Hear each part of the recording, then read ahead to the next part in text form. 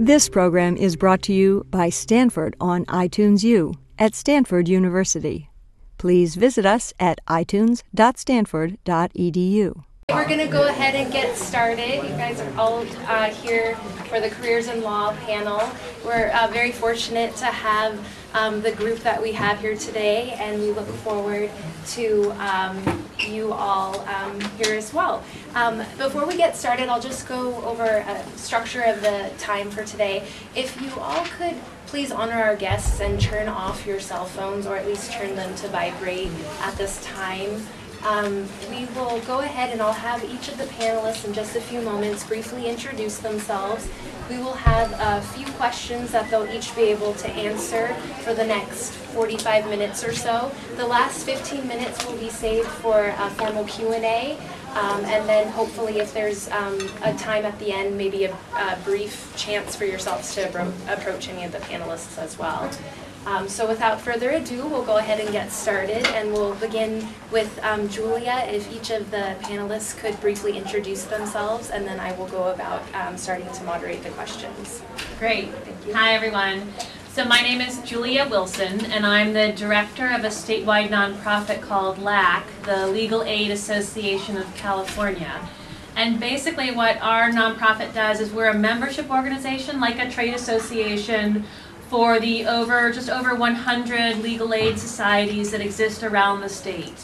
So those individual nonprofit corporations that provide direct legal services to low-income and other disadvantaged Californians are then members of ours, and we basically serve them as their main advocate in the legislature in Sacramento on state issues.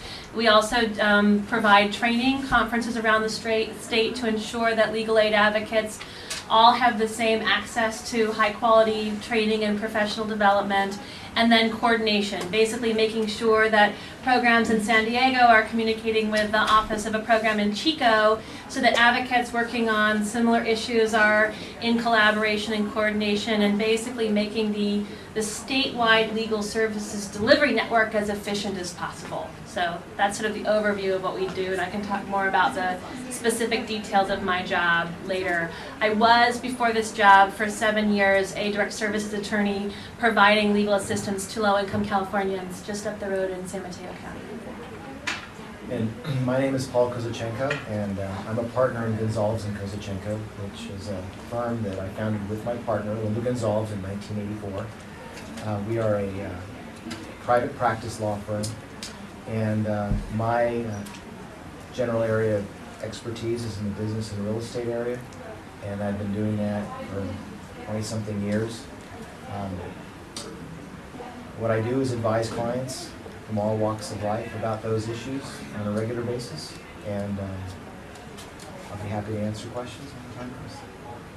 Hi, I'm Jennifer Fan. I've practiced law for over 8 years now in both the nonprofit and for-profit sectors. I currently work for Stanford Law School, directing their pro bono program, in which I oversee and coordinate various pro bono opportunities and do community outreach, as well as counsel students on public interest law opportunities.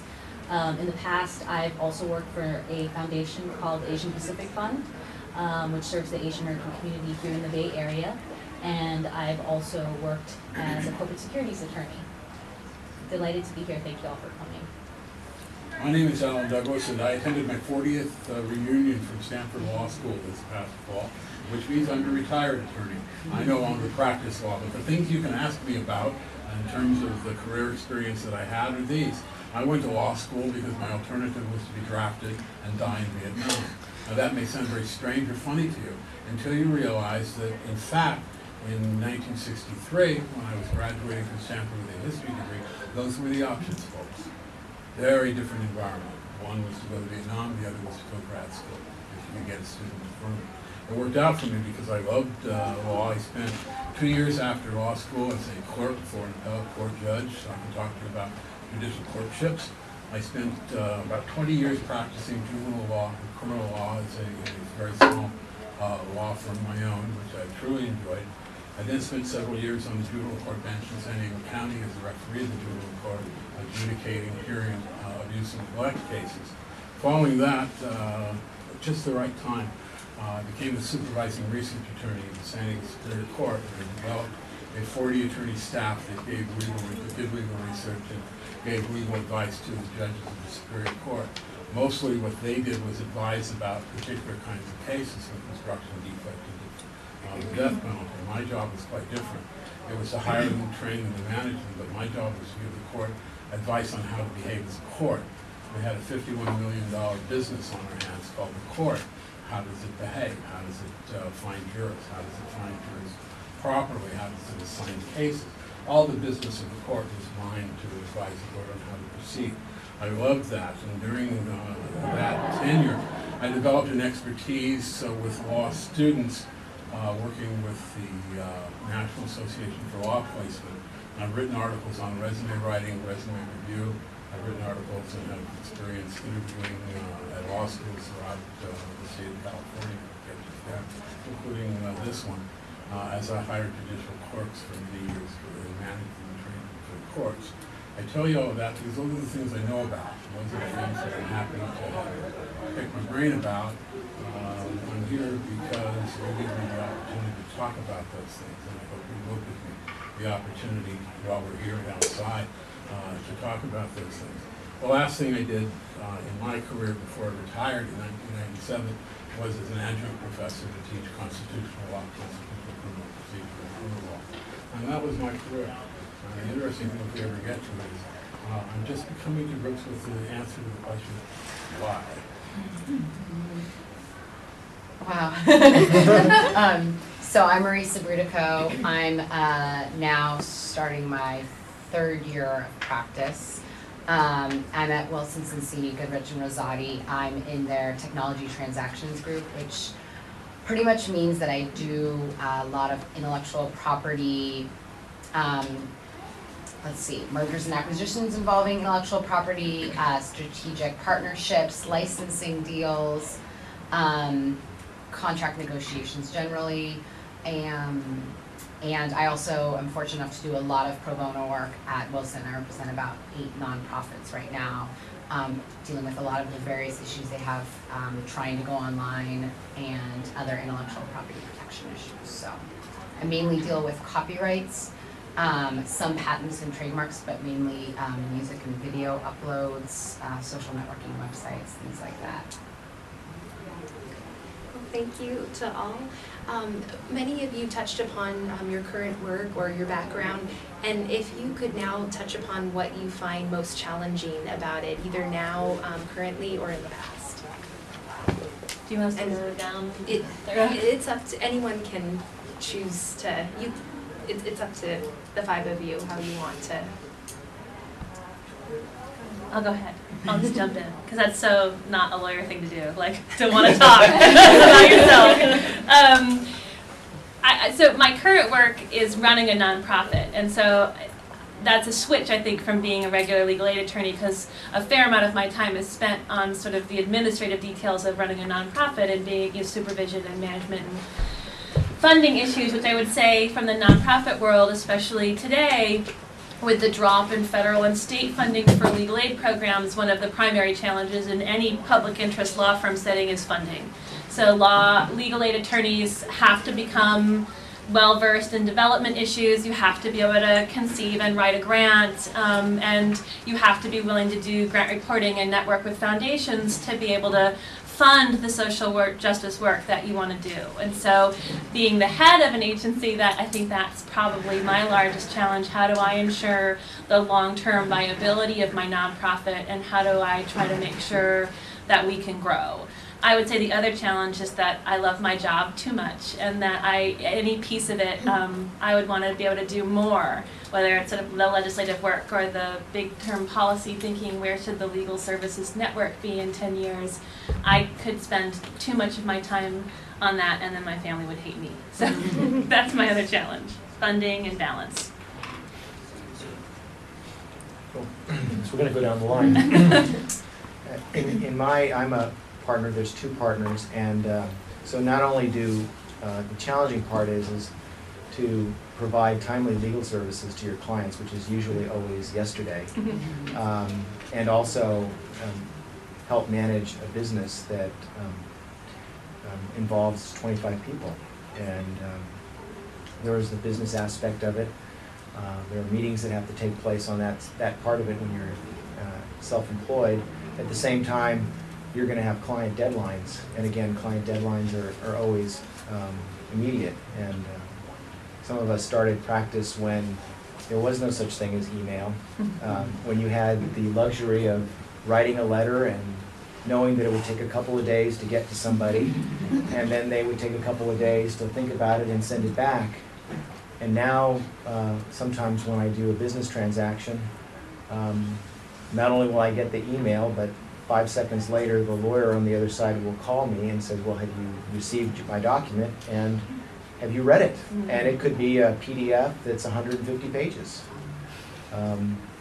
And so that aspect of the law is challenging now. It's exciting, but at the same time, you've got to balance that, and at the same time, take care of a lot of the normal routine business decisions that you have to in running a business. You have personnel issues, you have management issues, but again, that makes it exciting and challenging at the same time.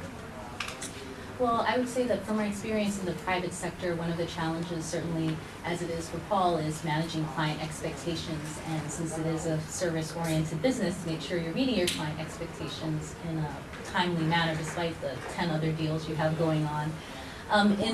For what I do right now at the law school, I consider my clients to be the students of Stanford Law School as well as the faculty members, and trying to accommodate their various areas of interest in the public interest sector.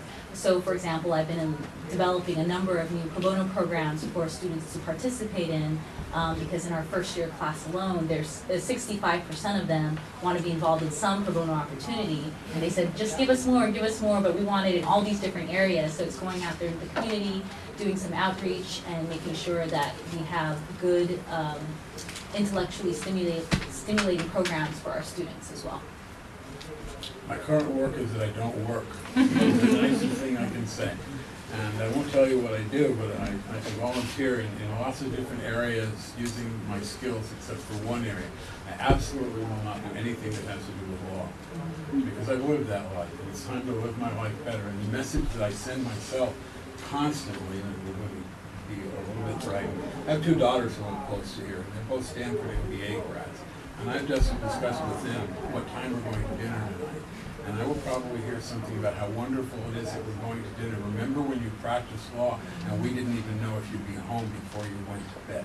So the challenge I think that really faces these people is a balance of life. I do so many wonderful things that I enjoy right now that I didn't get to do and have time for in the past. And sometimes it impacts the parenting of the people you love the most. So I say, as I remember the practice of law, looking back, the hardest thing to do is to manage time and priorities.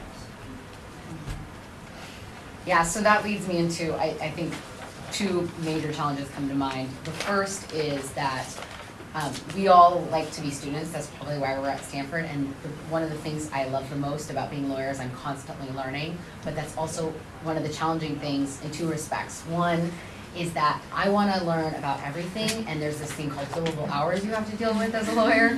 And so Wilson Sonsini is a big law firm, so there's a training on something every day. It's not even necessarily in my area of the law, but I want to go to it. And then there's a talk at Stanford Law School that I want to go to later that afternoon. I mean, this week I'm going to a World Affairs Council event one night, a Stanford reception another night, another Stanford talk on Friday, and a Wilson training on Tuesday. I mean, none of those things are billable, but all of us like to learn. And I think being a lawyer, it lets me get involved in a lot of different areas, which is great. I mean, I could do that as a non-lawyer as well, but there's a lot of things I find out about through my work. But I have to try and balance that.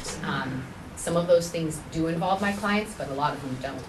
And even if they do involve my clients, just sitting with them, I'm not going to be billing them for sitting with them at the training session I invited them to come to. Right? So that's been difficult, but that's one of the rewarding things I think about being an attorney, because a lot of my friends who are attorneys are also in the same boat. And that's the second thing is that it is, being an attorney, you are constantly learning, and doing internet law and intellectual property law that I do, it's a developing area of law, and it's completely cutting edge. And even the partners I work with we're giving the clients a lot of times what I consider to be fuzzy answers, because the cases are just, like the YouTube case, that Viacom just brought a case against YouTube for bringing down video clips. I mean, that's going to affect a ton of my clients next week, and I'll get questions about whether they should pull things down. And, I don't know yet, right? So it's rewarding, but it's also challenging that way. Thank you. If each of you could talk a little bit about how you came to choose law as a career path and what you find most appealing. Okay, we'll do this thing. So I did kind of a non-traditional thing. I took 5 years off in between graduating from UCLA and going to law school, and I was hired into a nonprofit dance company right out of college. That was one of the reasons why I'd gone to UCLA, was I was a dancer and an actress, and so I did the whole want to be a star thing for 5 years, and had a great time. It was an amazingly creative experience, and I made no money. And so I had taken some feminist jurisprudence classes at UCLA. I went back to those professors and was like, talk to me about law school. What is it like? What can I do? And they said, go volunteer someplace. Figure out if it's for you. But I had been very involved in sort of social justice activities and environmental issues as an undergrad, and thought that might be, using law as an additional toolkit for those kinds of activities. And I went and volunteered for free for a year at the California Women's Law Center down in Los Angeles. And I knew within a week of being there that this was absolutely the thing for me. And I think that this feeling of the law being this incredible power structure, really like electrical power structure that runs through both on a federal level and on a state level, and my sort of personal feeling that it doesn't often bend itself to the needs of low income and other disadvantaged folks in our country, and the idea of being the role of an attorney, of being like really grabbing a hold of that power structure and forcing it to pay attention to people that usually get overlooked, was just incredibly exciting to me. And I have to say that, now, 12, 13 years later, after having gone through law school and now practicing, that feeling has never gone away from me. That feeling that, like I was in a meeting in Sacramento on Monday, building policy around perhaps the implementation of the right to an attorney in civil cases in California. We have a budget item this year.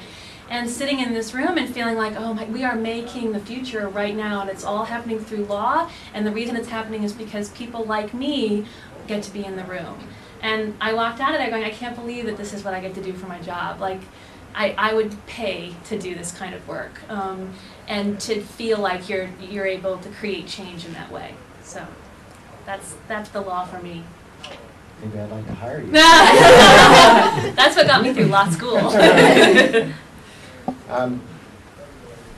I always thought that the law was fascinating, and maybe it was reading about it in the newspapers and knowing that you could make a difference in so many different ways. And I'm in private practice. Part of what our firm does, though, is we serve as a legal benefits provider for a large corporation in Fremont that has a very extensive plan. And one of those things that they do, you find a lot of these people that work there just get into trouble because they just don't know how to run their lives, even though they know how to do their job very well. And going through and thinking about what I wanted to do in life, I wanted to do something that would make a difference, and clients like that allow you to make a difference. I wanted to do something that would keep me interested. Every day that I go to work is different. No day is the same. There are challenges every day, and something Marissa mentioned too is you learn every day. Whether you learn about the law or about your client's particular business. I was not into the sciences here when I was studying at Stanford, but through my real estate development work, I've learned a lot about biology, geomorphology, geology, drainage corridors, riparian corridors, all kinds of things. And I enjoy learning everything. Part of the challenge is I don't think sometimes we have enough time to learn. And I'd like to learn more, but that's, early on, I knew I wanted to find something that would keep me occupied daily and wouldn't be boring. And it definitely has not been boring. I think one of the things that would be a safe kind of generalization to make about most lawyers is that we're all pretty much type A personalities. We love being engaged and challenged, and law certainly provides all of those things. That's certainly the reason that the law, that the law appealed to me personally. Also, I think, it's a really, I think, a gift to be able to advocate on behalf of someone. And I felt very fortunate enough to be able to go to law school and really, Julia had said something earlier about making a difference in people's lives. And I think all of us, go to law school for that reason.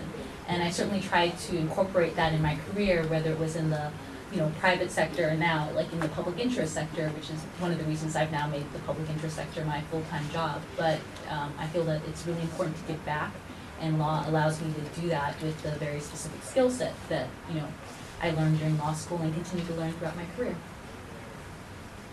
My father and mother sold apples during the Depression and during the Second World War when I was a baby. They didn't do too well, and yet my father did well as a merchant, having his store, and he put me through Stanford 7 years, and I'm very proud of that, but he kept asking me the same question in the 4 years I was a history major. What are you going to do? Put up a history store? Any idea what I was going to do? I thought I'd be a teacher. I would have loved to have been a teacher, and I've been teaching in a way all my life, but I couldn't be a teacher because of the Vietnam War. That wasn't an option. I had to go to law school or some other kind of graduate school where I could get a student deferment, and I chose law, and it was the right decision for me, and I'm really lucky and fortunate that I did. Why am I lucky and fortunate? What was it about law that called me, and why am I there? Well, it's taken me, 50, 60 years to figure that out.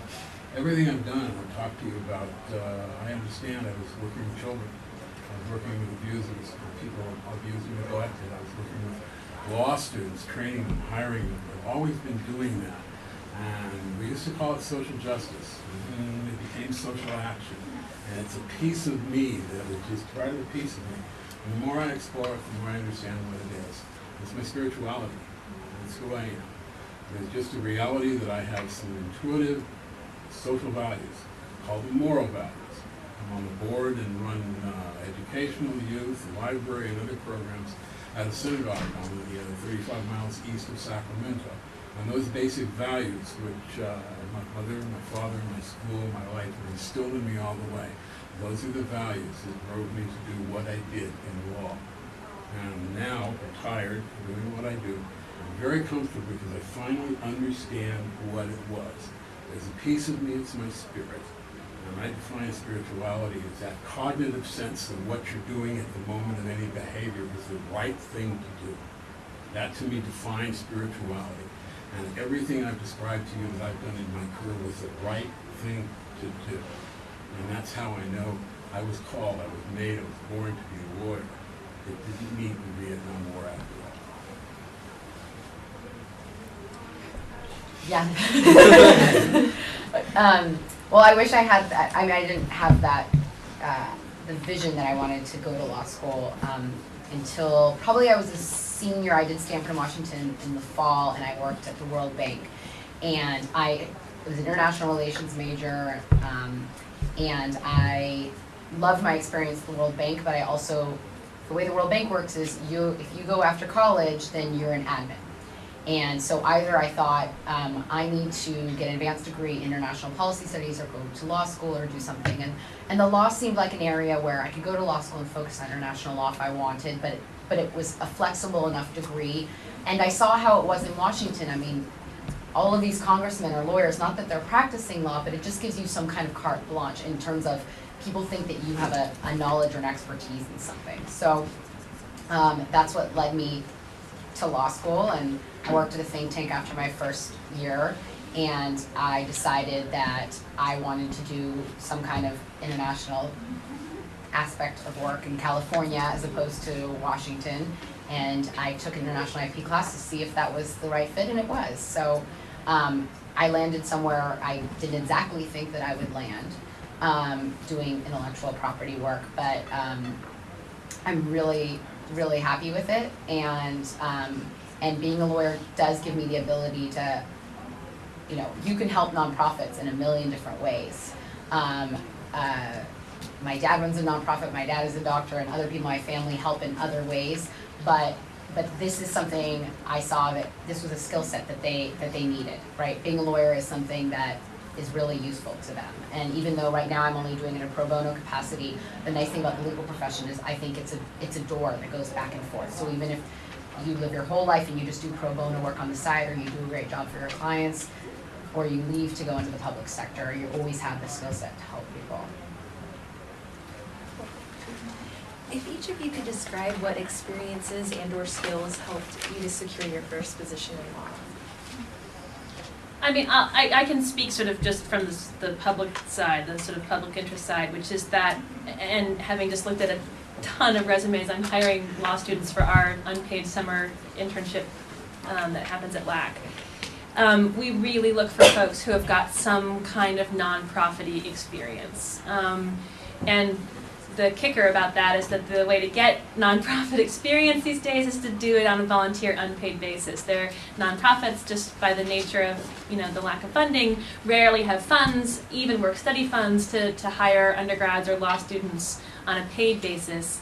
And yet, when you're applying for a legal aid job, or I think even applying for law school, having some kind of legal aid or legal services or policy nonprofit experience is important. So I can say without a doubt that my year that I volunteered at California Women's Law Center, and I was working in a restaurant on the side to survive, but the time that I spent there not only formed the kind of lawyer I am today, but also got me into law school because they wrote the letters that supported my application to law school. But also made sure that I got my first summer job at Legal Aid of San Mateo, which then really kicked my public interest career into gear. And so I would say without a doubt, you've got to get some kind of, even if it's time discrete or one project or a couple of hours at a domestic violence agency, something that starts your resume builder. Because I'll tell you, when first-year law students apply to work at my agency unpaid, right, over the summer, I don't look at their grades. I could care less what their grades were the first semester of law school. I look at what they did during college, before college, after college, and I look for some kind of link to nonprofit work. Even if it's tutoring or education, I look for some kind of commitment to giving back to the community where they were based. That's more important to me than how they're actually performing in law school. In my career, originally I thought I wanted to be a tax attorney, so I took a lot of classes in law school in tax law. Eventually didn't work out, which is fine. And that allowed me to get a job at what used to be known as a Big 8 accounting firm, Coopers and Lybrand. Now I think it's a Big 4 or something. At the same time, so then after I worked there for a couple of years, and then basically my partner and I started the firm. But what was really important was before I went to the tax work, I did an internship. Essentially, it was paid by a small law firm in Fremont. And smaller law firms tend not to have a lot of depth. And the lawyers, as they came accustomed to what I could produce, gave me more and more to do, something that would traditionally not be done by law students. And so I was given kind of a trial by fire. By the time I got done with that, I got a little bit of experience in terms of actually practicing law, which you don't really get in law school. Maybe you do nowadays, I don't know. And then I also had some experience at a big firm. So when we started the firm, I knew the basics. I mean, I knew how to file a complaint, I knew how to answer, I knew what depositions were, and all of that opened the door essentially to allow us to build the business. So practical experience is really key. As much of it as you can get as possible really helps. For my first legal job, I interned at the ACLU and also at a family court judge's chambers. And I think what helped me most in terms of getting the job was, as Julia was talking about, just a demonstrated history of working in the nonprofit sector. And I've held a number of different leadership positions at the Haas Center for Public Service, and also devoted just a lot of time generally to community service. And so I think those two things really helped me.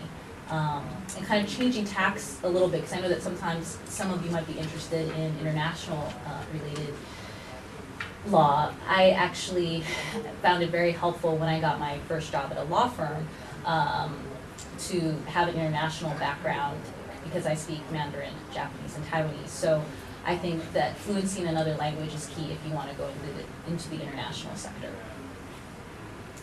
I can't overestimate the value of networking. All the things that I described to you that I have done, I have achieved through networking. I've never applied for a job in my life. I took dance lessons when I was a high school kid, needing to learn to dance from a woman whose husband was the jury commissioner of San Diego County in my first year of law school. I said to him, I don't want to work for my father again this summer. And he said, come on, I'll introduce you to the presiding judge of the Court of Appeal downtown. We went to lunch with him. Basically, he said, the judge, why don't you take this kid on for the summer? We don't do that. We've never done that. We don't have any money for it. And I said, can I work in the library for free? And you can get rid of me if I don't do a good job. And he said, yeah. So that's what I did the first summer. And at the end of the summer, he offered me a job when I graduated law school as a judicial clerk. And that's how it all happens, folks. All who you know and how well you perform so that they honor who you are. Yeah, I think that goes along with what I was going to say about just having a wide variety of experiences. So, well, my first job in law school being at a think tank, but that was more policy than just legal work. So then my second summer I did work at a firm doing international project finance. But because I had done a lot of different things, I could, if I was going to go, and then now I'm doing intellectual property law, I could tailor, I mean, I still have the same experiences on my resume, but when I was in the interview, I could make it seem like my whole life led up to the point where I'm doing internet law in Silicon Valley. And then go into an interview the next week, and my whole life is led up to the point where I'm doing international law in Washington, D.C. because, and then I did a lot of tutoring and upward bound and a lot of educational things when I was an undergrad at Stanford and in my first job out of college. So I could have gone that route. And I think we all do a lot of things in our life, and so it's kind of thinking about what is your story when you go in for that interview. And then also who have you crossed paths with during that time that could help you, just informational interviews with people. They don't even need to help you get a job, but everyone you meet can kind of pique your interest in something new. So. Well, thank you. And if each of you could touch on what you find most rewarding about your career, whether it's now in your current work or what you found throughout your career path. I mean, I think my whole tapping into the energy analogy is probably personally sort of one of the most rewarding pieces of the work, but I have to say I think it's all grounded in the work representing clients. And I was at the Women's Law Center. They're more of a public policy litigation organization, and so I didn't have client contact. In my first summer in law school, I clerked in the public benefits, so welfare law department of Legal Aid of San Mateo, and carried a client caseload under the supervision of an attorney. And so I was doing intake and meeting with clients and going and helping represent them at welfare hearings. And I learned equally as much about life from my clients, who were the lowest income, low-income Californians there are, in that summer as I did about law from the attorneys. And I had not planned to be a legal aid direct services attorney. I thought I would go right away into sort of the public policy legislative side, and that summer really turned things for me, and I knew I wanted to go back and at least start my legal career at a legal aid organization working directly with clients, at least at the beginning. And you know, in my work, and those 7 years I spent there, 5 of which I carried a caseload, working with clients was both the best and worst parts of that job. Best because I wish I could encapsulate for you what it's like to work with a low-income person. Like I had a client once who was working at, a department store and kicked out of her house where she and her 2 boys were sleeping on the couch of a family member who evicted them a week before her severely disabled 5-year-old was supposed to have his second eye surgery. So she was living in her car with a baby and a 5-year-old, and all the doctors were saying, you can't live in your car and get your 5-year-old ready for his second surgery. And she had gone to the welfare department and been incorrectly denied on 2 back-to-back days by the time she came into our organization. And to be able to, with 1 day of legal work, because of being a lawyer, right? It took being a lawyer to get her emergency hotel vouchers, emergency food stamps, emergency housing transition, and 2 weeks ago she and her boys were on full benefits and transitional housing, and the little boy was able to have his surgery. Like, I can't even tell you what it's like to have that be your daily job.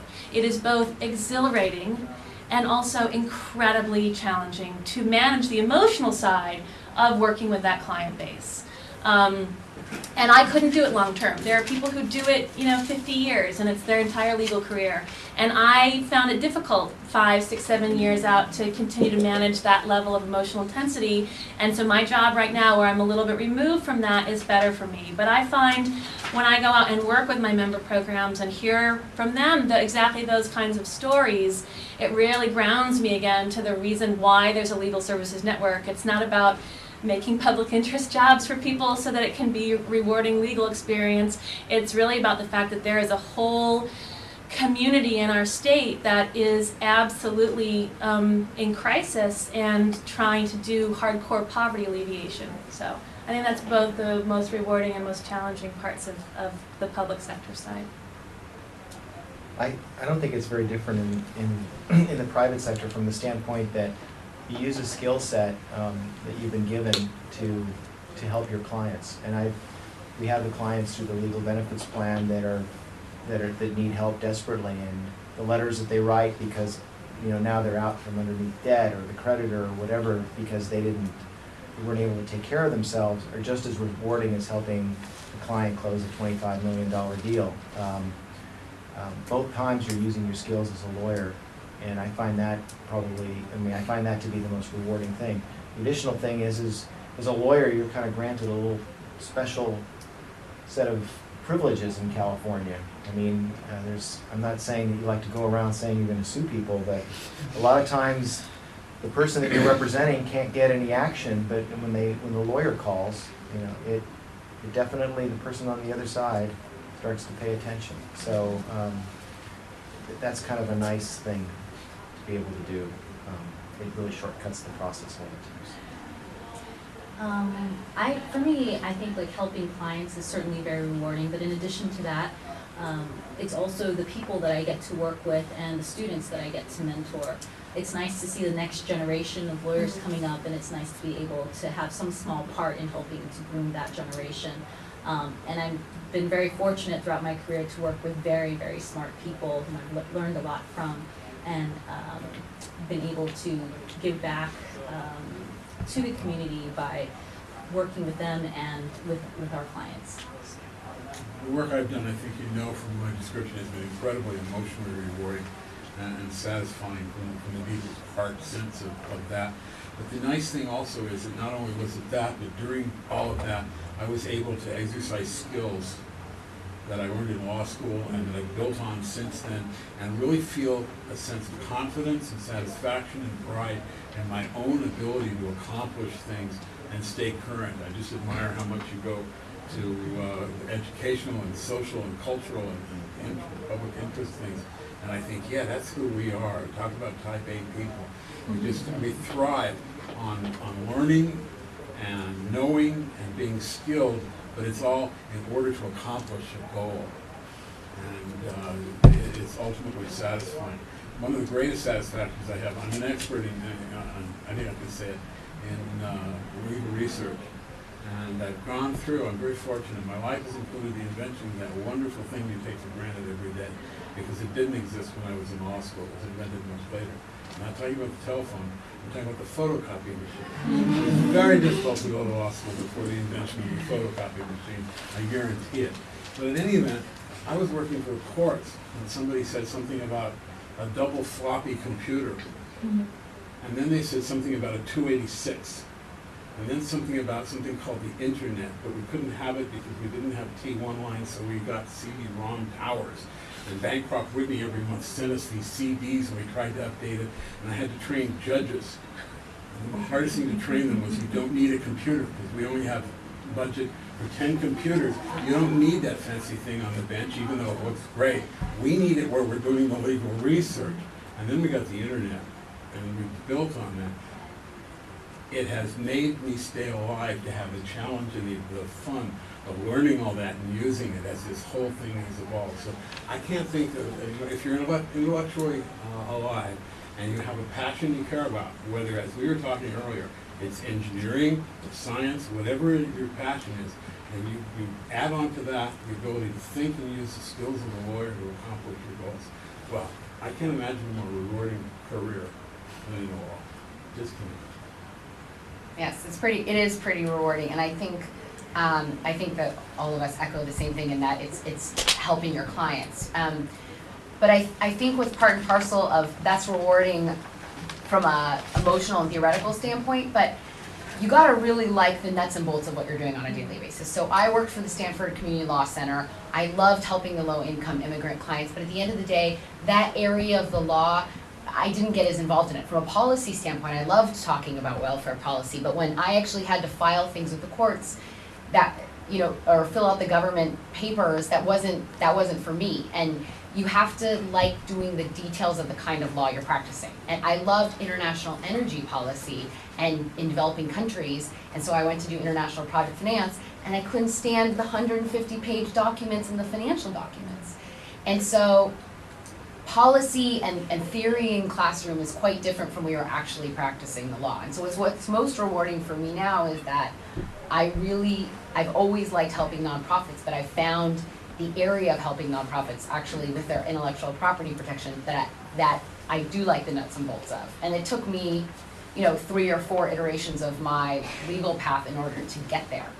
And I don't know that I don't know if I would have been able to figure that out in a classroom. So it's always rewarding to be helping a client, but it's especially rewarding when you feel like you really like the area of expertise you're developing. From each of your perspectives, if you could talk a little bit about how a student could make the most out of their intern experiences. I would just say ask questions. I mean, I think any place that you're working, government, public interest, or the private sector, the people that you're working for are going to be incredibly busy, and I think there's a natural tendency to be like, oh, I have this whole list of questions, I shouldn't ask all of them. And I think that's true that the people are really busy, but I know that some of my favorite parts of working with law students and undergrads is engaging around those questions about the why, which I might take for granted, but giving some of the background and strategic sort of decisions around why to do something a certain way. So I would just say don't hesitate to ask questions. It'll certainly make sure you get more of an understanding about what you're doing, and it is enjoyable from a supervision's viewpoint as well. I would say that what you have to do, important is, when you're doing your internship, is not only do what Julie just mentioned, but also look for opportunities to do as much as you can, even if that means working later and learning something that may be a little bit out of your area. Don't be afraid to ask to do that. So many things you can do, but a lot of times I know employers just think, well, you're an intern, you don't know anything about the law.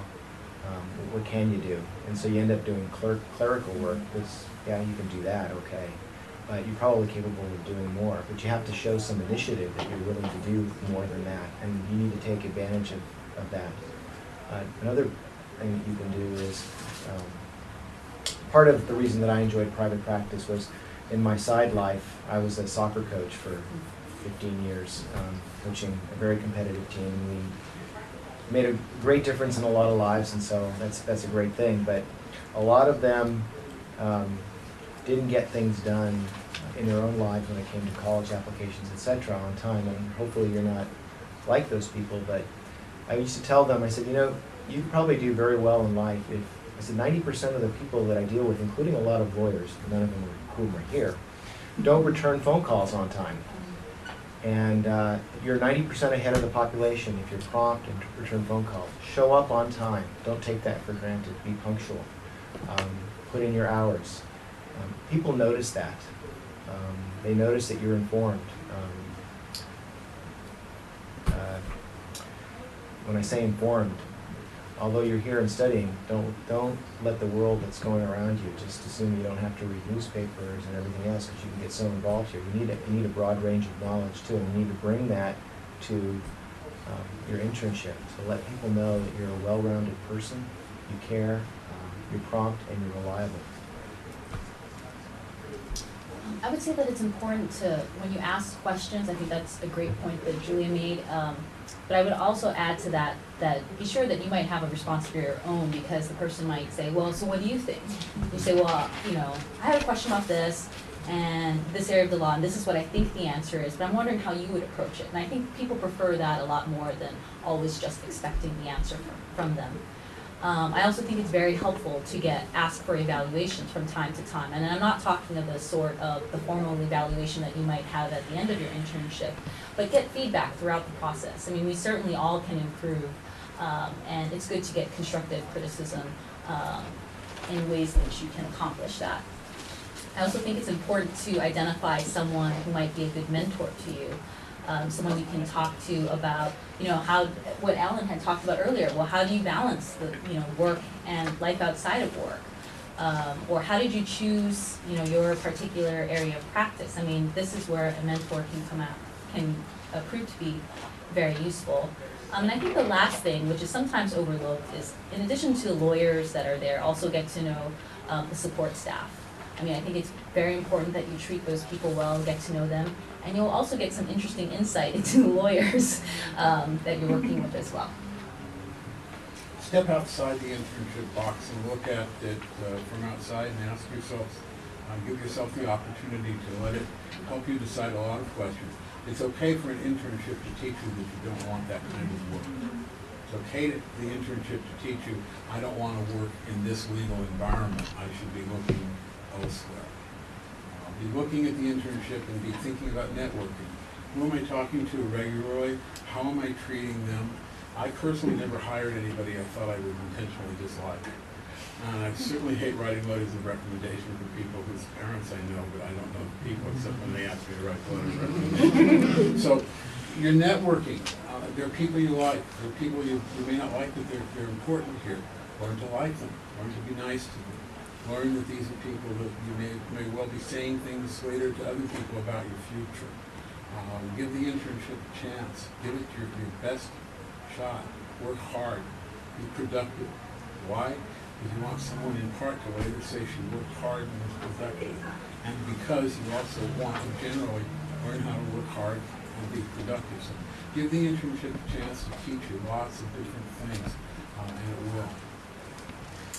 Yeah, I think one thing, and Jennifer and I talked about this at lunch, is if you do some kind of internship, try and think of it from the perspective of not just the job wouldn't be what you are currently doing, the job will be what someone much higher up than you is doing. So if you work as a paralegal before you go to law school, you may not want to go to law school anymore because you don't like what a paralegal does. Maybe you do like what it does, but try and meet with partners. I mean, I think the Stanford alum thing is great because people will email me and I don't know them, but if they're I'll meet with any student to talk to them, but I think that they feel open about doing it because they think that I'm a Stanford alum and I'll talk to them. So if someone was at my law firm as a paralegal and someone did email me who's a Stanford alum and he met with me, then he can hear about my experiences, right? And then he could meet with a partner the next week and hear about their experiences.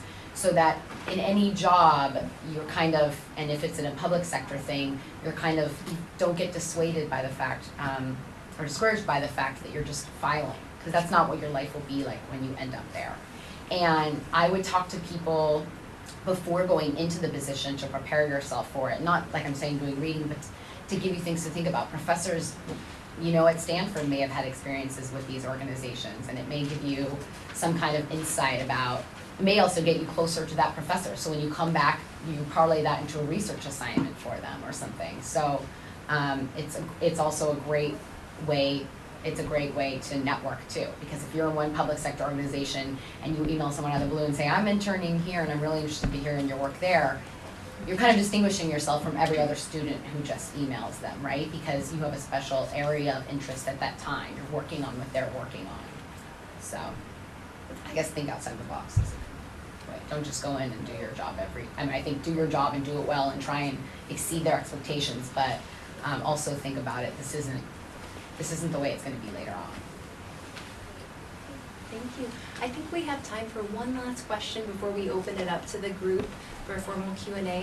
So finally, to conclude, if each of you could talk a little bit about advice or tips that you have for our Stanford students who are considering a career in law, and maybe more specifically what you wish you had known as a Stanford student? Well, I have a plug, a totally unabashed self-promotional plug, which is that my organization runs the statewide website for legal services programs. So for those of you who are here to sort of think about public interest law, you should absolutely go and check out our website, which is www.calegaladvocates.org. And the other self-promotional plug is sort of harkening back to the Get Practical Experience thing. We often have time-discrete projects that undergraduates can take on, and because we run to these websites, many of them can be done on a computer from where you are, and so we're always sort of interested in hearing from folks who might be interested in an opportunity like that. And I didn't bring enough cards, but if you go to that website and then click on the About LAC tool, you'll get to sort of staff information. I think you can get to my email through that way.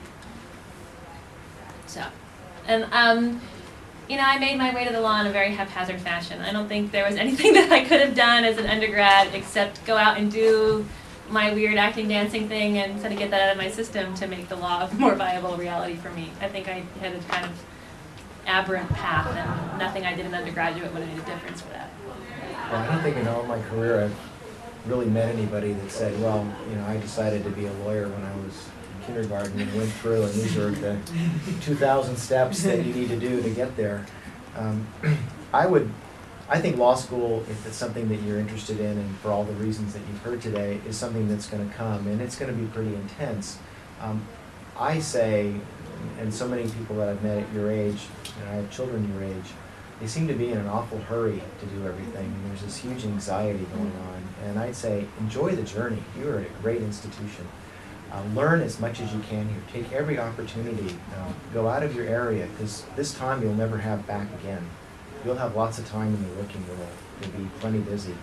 And learn and meet as many people as you can. The networking thing that Alan's talking about, we don't have time today, but I can tell you, when all of us have stories of people we met 25 years ago when I graduated that have made key differences in our lives, even though we don't see them all the time. So you don't want to just come here and go to wherever people go now. The Stacks is where we used to go and just study really quiet. I don't know if they even have Stacks anymore. Maybe you do? Okay. But I'd say meet as many people, learn about them, do that networking. They'll open a door. You know, you may find that your college roommate can get you a job instantly when you graduate because something that he knew. So, and enjoy the journey. You're at a great time in your life. Don't be in such a hurry to leave and go on to another profession. And I think building on that, I think part of enjoying the journey too is, you know, don't go straight to law school would be my advice. I would suggest taking a few years off to really find out if this is what you want to do. You know, 3 years of law school, I mean, it's a big financial burden you're undertaking. It's, you want to make sure that you're passionate about it, not just because you want to check the box and get some sort of graduate degree because you couldn't figure out what else to do. You know, a lot of us talk today about the law being a vocation or a calling, and I really think that it is. And I think you'll enjoy your career most if you look at it from that type of perspective as opposed to, well, it's just a job. You know, this is going to be,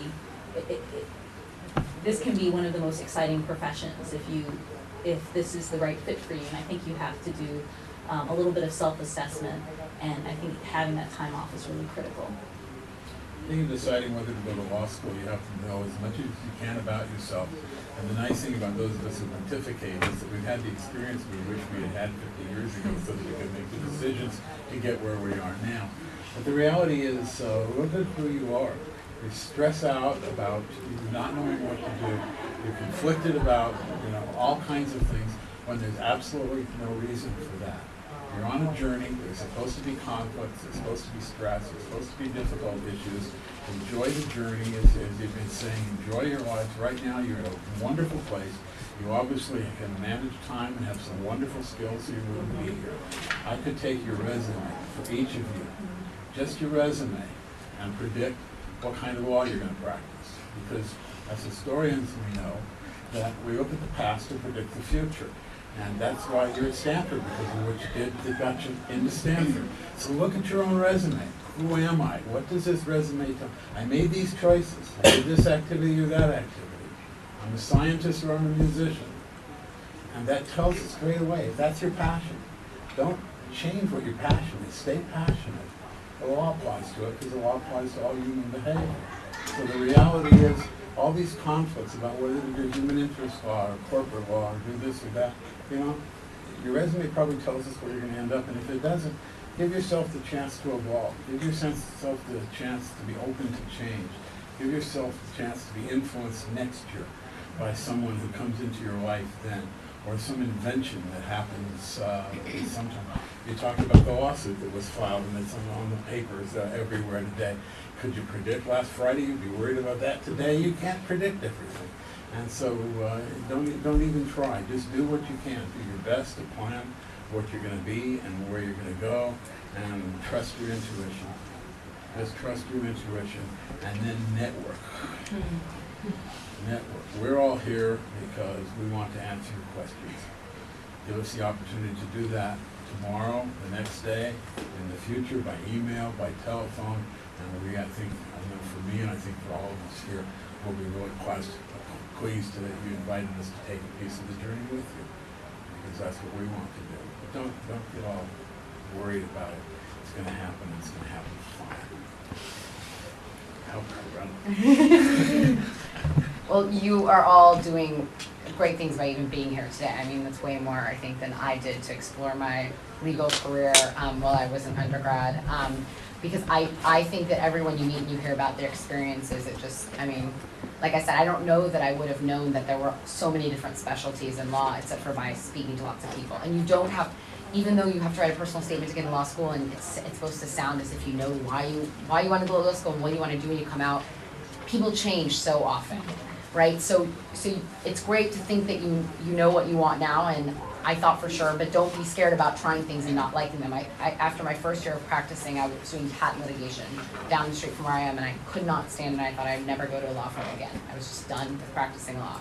And I gave it one more shot, and it's like, it's a different profession. What I do now is completely different, even though it's intellectual property. The difference between litigation and transactional is huge, and the difference between public sector and private can be big too. So if you just keep exploring things and building your experiences and go speak to your professors, it doesn't have to be about what's going on in the class. I didn't go to office hours and as an undergrad to talk about what's going on in the class because I didn't think I knew as much as my classmates, but I would go to talk to them about the talk they did outside of class or whatever committee I was on or something like that. So, you know, this is a great breeding ground to learn a lot about what you are interested in, and just if it doesn't work, that's fine too.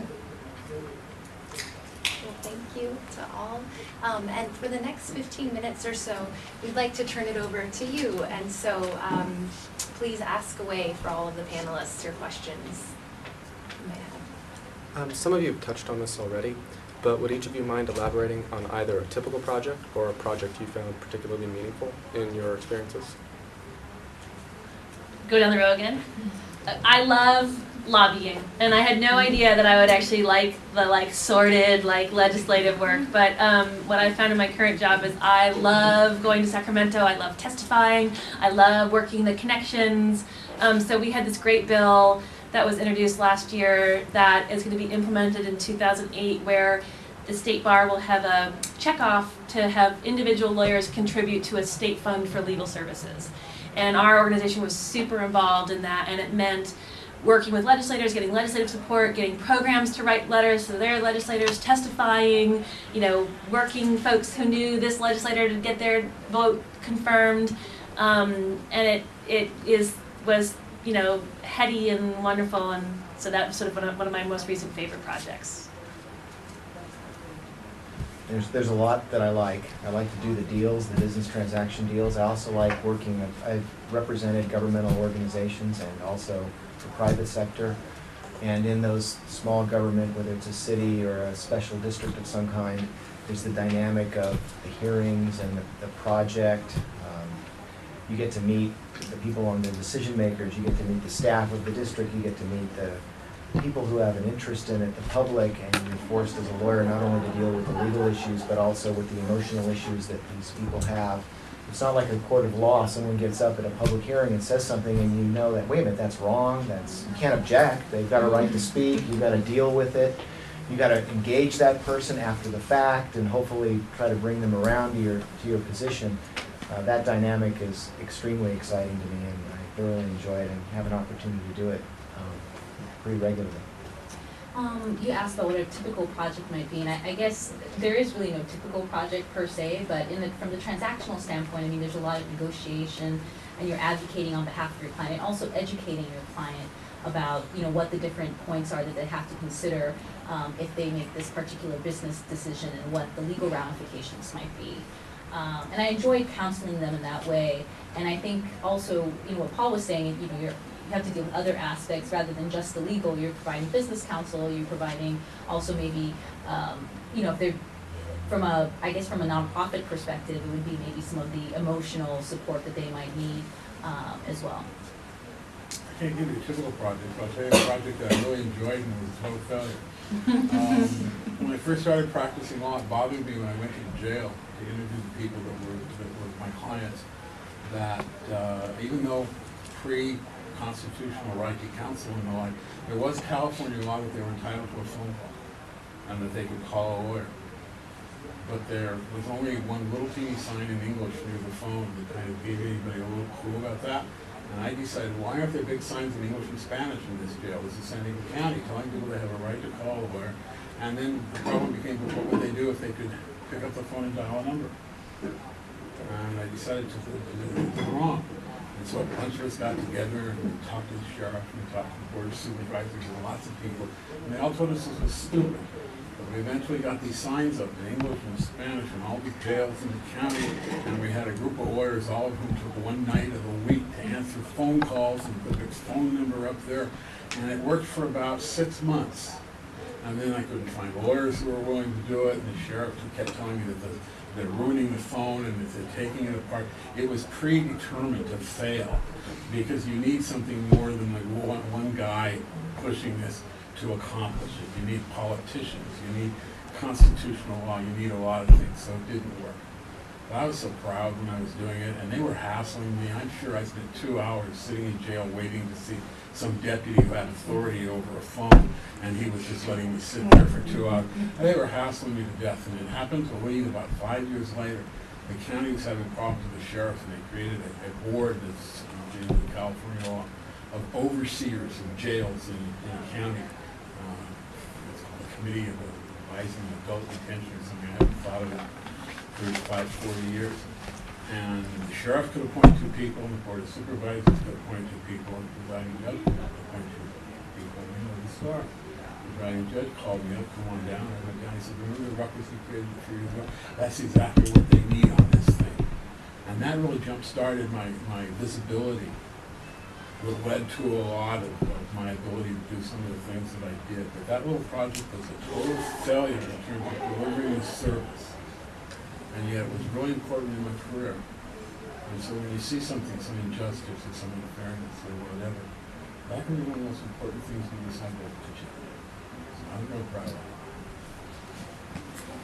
it. Something I'm working on right now is that I really enjoy, that's kind of, I think, typical, especially right now because I am doing a lot of nonprofit work right now. I've been very fortunate about doing that lately, is Students Rising Above. I've worked in education throughout undergrad, right? So Students Rising Above is an organization that helps low-income teenagers go to college. Wendy Takuda started it, and they have footage on the news about it. So I went to an event because my cousin was on the board, and I showed up to this event last year, and I get to talking to them, and they have all of these concerns about getting their footage from the TV station. Who owns the footage? They want to be able to use this, but the TV station won't let them use it anymore. And they started talking to me, and I said, well, I can help you with that.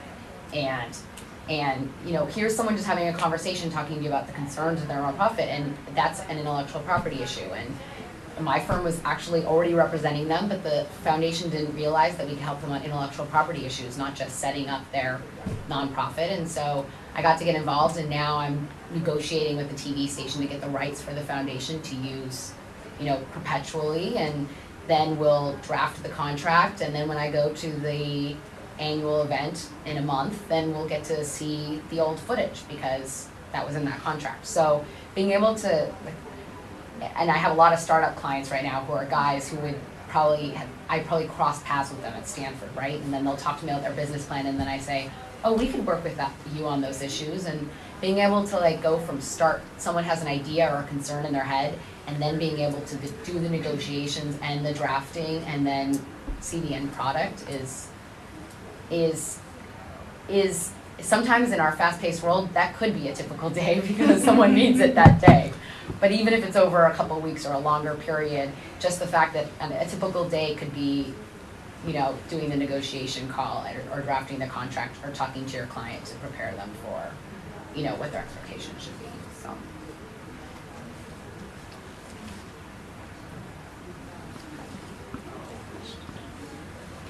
I've noticed some of you are so-called repeat Stanford offenders.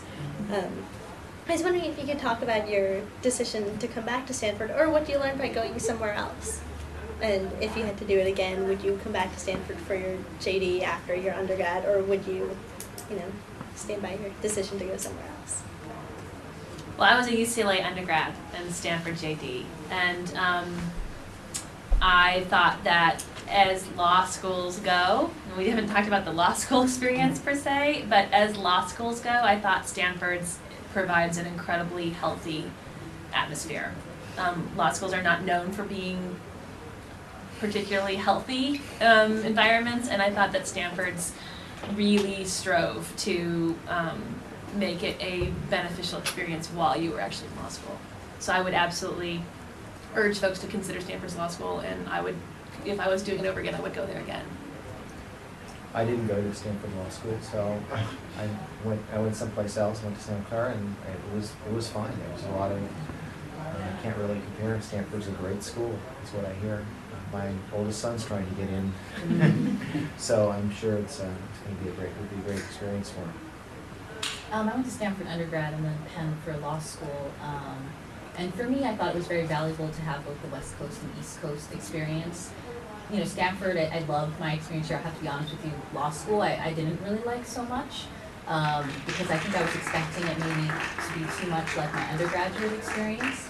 And it was a very different environment from which I was used to. It wasn't very ethnically or culturally diverse. And I think I had always taken that for granted. But I think it was really good for me to have that experience at a different institution simply because I learned a lot about myself. And learned about living in a completely different environment. And I think it opened my eyes to a lot of different things.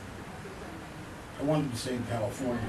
There was a choice of both fall or USC, UCLA, Stanford. What came down to that, it was easier to stay. It really just came down to the fact that it was easier to stay. So I'm a double. I loved Stanford Law School. I think it was exactly like undergrad. I mean, I loved undergrad here. You learn as much from your peers and professors informally as you do by going to class. And I think the law school is the same. I think it's very healthy. It's not that competitive. People are very involved. Everyone's on committees for something, and everyone's going to speaker series. And now the way Stanford Law School is even developing a curriculum so that you can it's switching over to quarters. So now you can do joint degrees. You can take classes in other areas of the university. And I think that in today's legal world, you're probably not just going to need to know about torts law, right? So I think Stanford. I did not feel weird at all. I mean, I've been in Palo Alto 11 years now, including my time at Stanford, and I did not feel like I was still in the same place. I was on a totally different part of campus. My friends weren't from Stanford undergrad. I was still involved in the undergrad university, but it didn't feel too stifling for me because law school on its own is a completely new experience. So, and you can take the opportunity. I mean, I went away for 2 quarters of Stanford undergrad, but even in law school, I mean, I could have gone away, every summer to try different experiences. So, I was happy with it. Oh, I need to add on to that. If you're thinking about public interest law, you must go to a law school that has an LRAP, a Loan Repayment Assistance Project. because I graduated from Stanford Law School with over $100,000 in law school debt. And no, I had no undergrad debt. I had paid that off, but I graduated with over 100, so between $100,000 and $120,000 in law school debt, which is the norm these days. 80 to 120,000 is the norm. And Stanford has, in my opinion, the premier LRAP program in the country, which means that every year that I've worked in a nonprofit, which is all of mine, Stanford has given me money to pay off my law school debt. And I would not have been able to have this career without that support. So if you're thinking about public interest law, that you must make that one of your primary considerations when you're choosing a law school. And it doesn't only cover law school loans, it covers undergraduate loans at Stanford through their LRAP or loan systems like program, which is different from some of the other law schools. It's just about 4 o'clock, so if we could please give all of the panelists a round of applause.